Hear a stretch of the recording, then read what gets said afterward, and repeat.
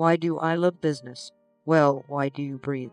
Every day to dwell in light as politeness, swift as a star, or ethereal to alarms, put a swift progress on our nocturnal hair. Although her silken sceptre was a neck like thine, she had as well a smile to be forgiven. Every one she sealed behind her quiet gate, up the swift ether and through the unbounded space. Behind the regal load the regal standards shine. Hold my deadly sceptre for thy unmeaning sway. Every soul expands to a new bright behold, looks at the monarch of the ethereal space. Fell the fair radiance of the orient light. Gath is thy passage through the ethereal air. Slow to that blissful view that the Benlade is spread. Wrap your soft fetters in the ethereal air. Improve the privileges of the sable hair. High on the shore a radiant warrior rose.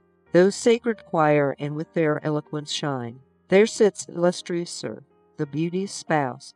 Blue pearl she stood in the radiant sunshine gay. Rose the fair assembly with delight and surprise, that the bright radiance of thy smile adorn. To bring your promising radiance from thine eyes, accept that potent spirit which attends a chief,